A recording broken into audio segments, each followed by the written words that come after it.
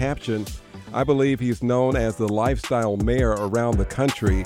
He is the mayor of St. Paul, and I affectionately call it Carter Country because of Melvin Carter. He's with us this morning. First of all, Your Honor, Happy New Year. Thank you very much. I appreciate it. Always great to be on. Glad you're with us. When you think about forgiving library debt, the guaranteed income, the inheritance fund, ending medical debt, you're really focusing on what really matters most to the people in St. Paul. How is that being received by your contemporaries? You know, it's being received really well. You know, I think most mayors, most people know when we have a mayor's election come around, people vote for the person who they kind of, like the most. But most people probably assume that their lives aren't going to change. For us, eliminating late fines in the libraries, eliminating participation sports for youth participation fees for youth sports in the rec centers, starting college savings accounts for kids, piloting guaranteed income, and certainly forgiving medical debt is about demonstrating the ways in which City Hall can be relevant and important in people's lives. And so it excites our team, and we hear a lot of excitement from it. There's, of course, people who don't like it just because it's different and new and it's something that's, that they're not used to. But I think far and away, we hear people who are really excited by the approach. I never will forget the video when I saw Mr. Bradford on television. And he was so excited. I mean, you just cannot really characterize how excited that young man was. A resident of Rondo, to have his own house. His great-great-grandfather was one of the residents who lost his property when the interstate came through. And I'll say it this way, and I hope you take it the right way. You changed his life. Well, I definitely appreciate that. I mean, and what we have to understand is that we changed his life twice. The public sector, the government, our community collectively changed his life 50 years ago when we decided that he shouldn't be able to inherit the property that his great-great-grandfather worked hard to establish and to build. And so we were able to put back something that I think we broke. And it's a perfect example of, I think, the ways in which some of the things that we do don't make any sense. We all know Rondo was wrong. We all know uprooting 700 families to build a freeway was wrong and that shouldn't have happened. We all know that we've seen the studies that say that, destroyed over $150 million in black wealth here in the Twin Cities. And we've said sorry, but obviously sorry doesn't get it. There's an onus on us to do something to help to rebuild those family inheritances that public decisions, the government programs destroyed.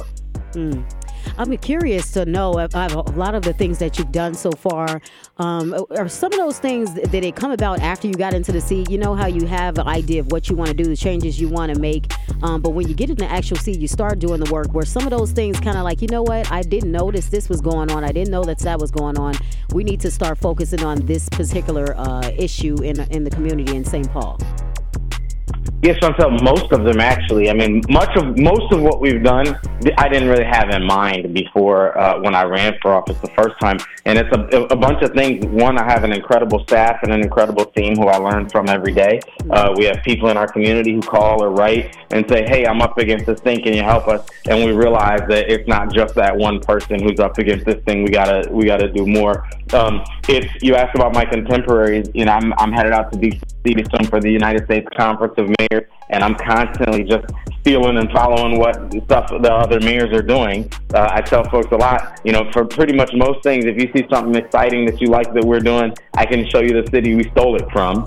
But then the other piece is the realities of the pandemic. That's changed everything. When we think about even medical debt, one of the things that we saw when we eliminated late fines in our libraries, people came back to our library and they used our libraries more. And it's pretty obvious that when you owe debt to a place, you're less likely to go to that place. Right. So when people owe medical debt, they're less likely to take their children for a doctor's appointment. They're less likely to go for their checkup. They're less likely to go when they think they have symptoms. And we learned in the pandemic that makes us all less safe. So that's one of the pieces that people look and say, hey, cities don't usually do that. And I say, we don't usually have a 100-year pandemic either.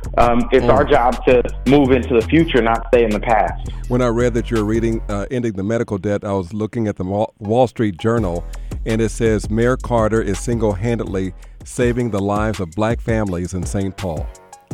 How did that make you? I didn't see that. Oh, Oh. Well, now that you hear it, how does that sit with you when you hear something like that?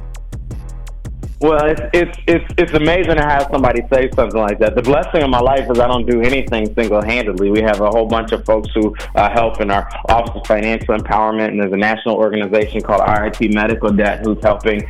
Cleveland is a city we followed to do that. That they did that before we did, and we thought it looked really strong, and we built a proposal kind of behind it. The truth is, I wake up every morning, I ran for office, I do the work that I do for the purpose of making a real tangible, real meaningful difference in people's lives. I know there are people in elected office who just want to be in elected office.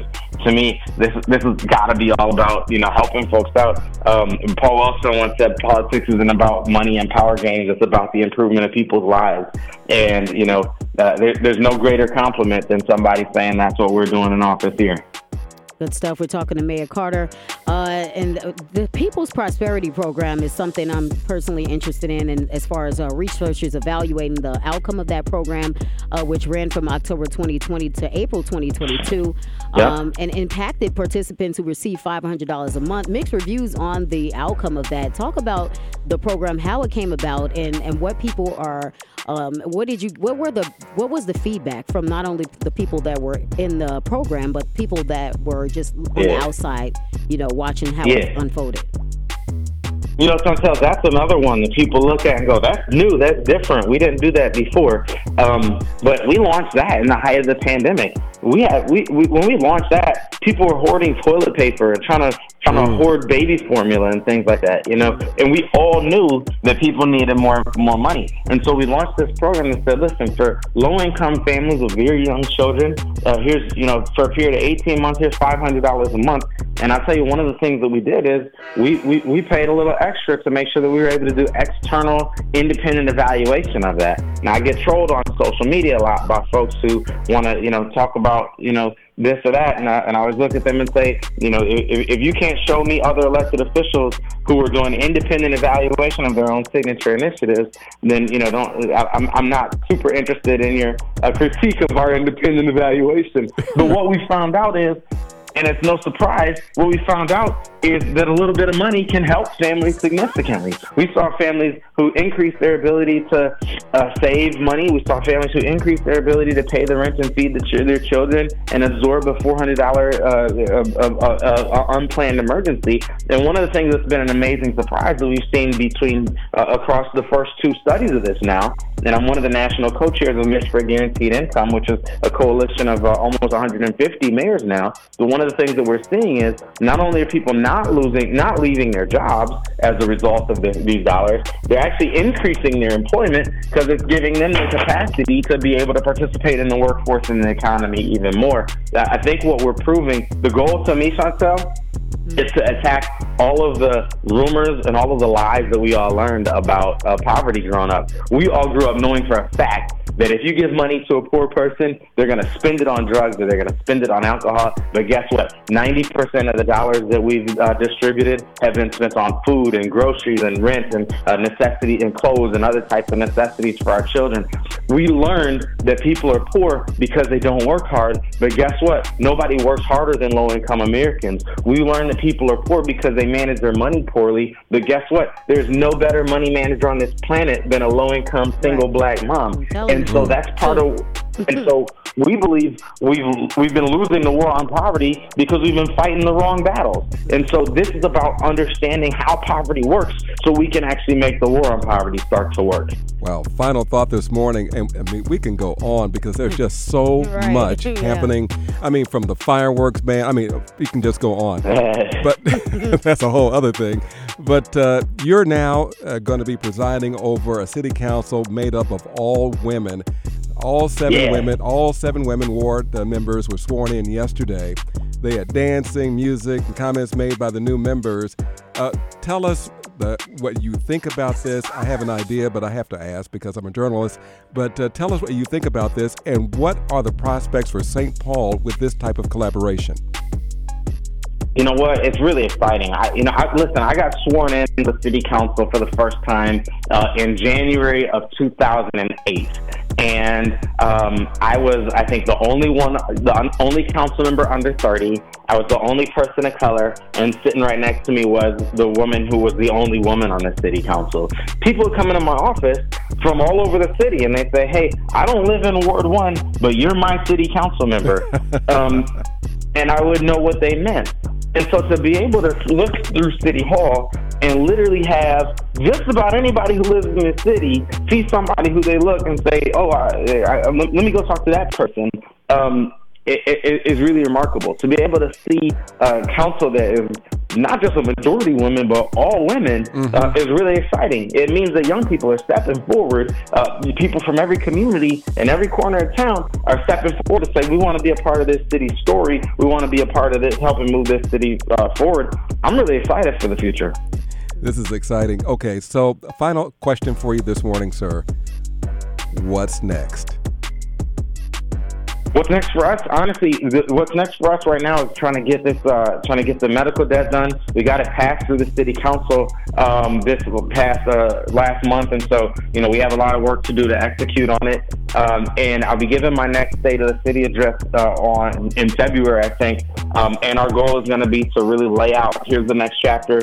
Here's where we want to go with our next city council. And as we build on all the things that we're really proud of the last 6 years, our goal is to use the State of the City address in a few weeks to really call the play and say, here's how we're working together. I think we have a lot of work to do on housing. We have a lot of work to do to continue to realize our community first public safety vision, and we're going to keep pushing to just make sure people in our community have money in our pockets and know how to make it work for them. All right. Of course, you'll come back and lay it all out for us after the budget's been released, and let's talk about Always. that again. All right. Always. We'll be here. Check this out. He is the lifestyle mayor of St. Paul. Lifestyle mayor. He is Melvin Carter of Carter Country. Freddie's got so many nicknames for you. I don't think he remembers your first name. I'm just glad you're in the studio. You used to boycott me when I was on the show. No. Melvin Carter's coming, Chantel. I'm not going to be there. I was just off that day. I don't know what you want me to do. I get off sometimes. That's right. That's fair. That's well deserved. That's nothing personal. We love what you do. Your Honor, before you go, I appreciate you. What would you like to say to the citizens of St. Paul before we have to say goodbye?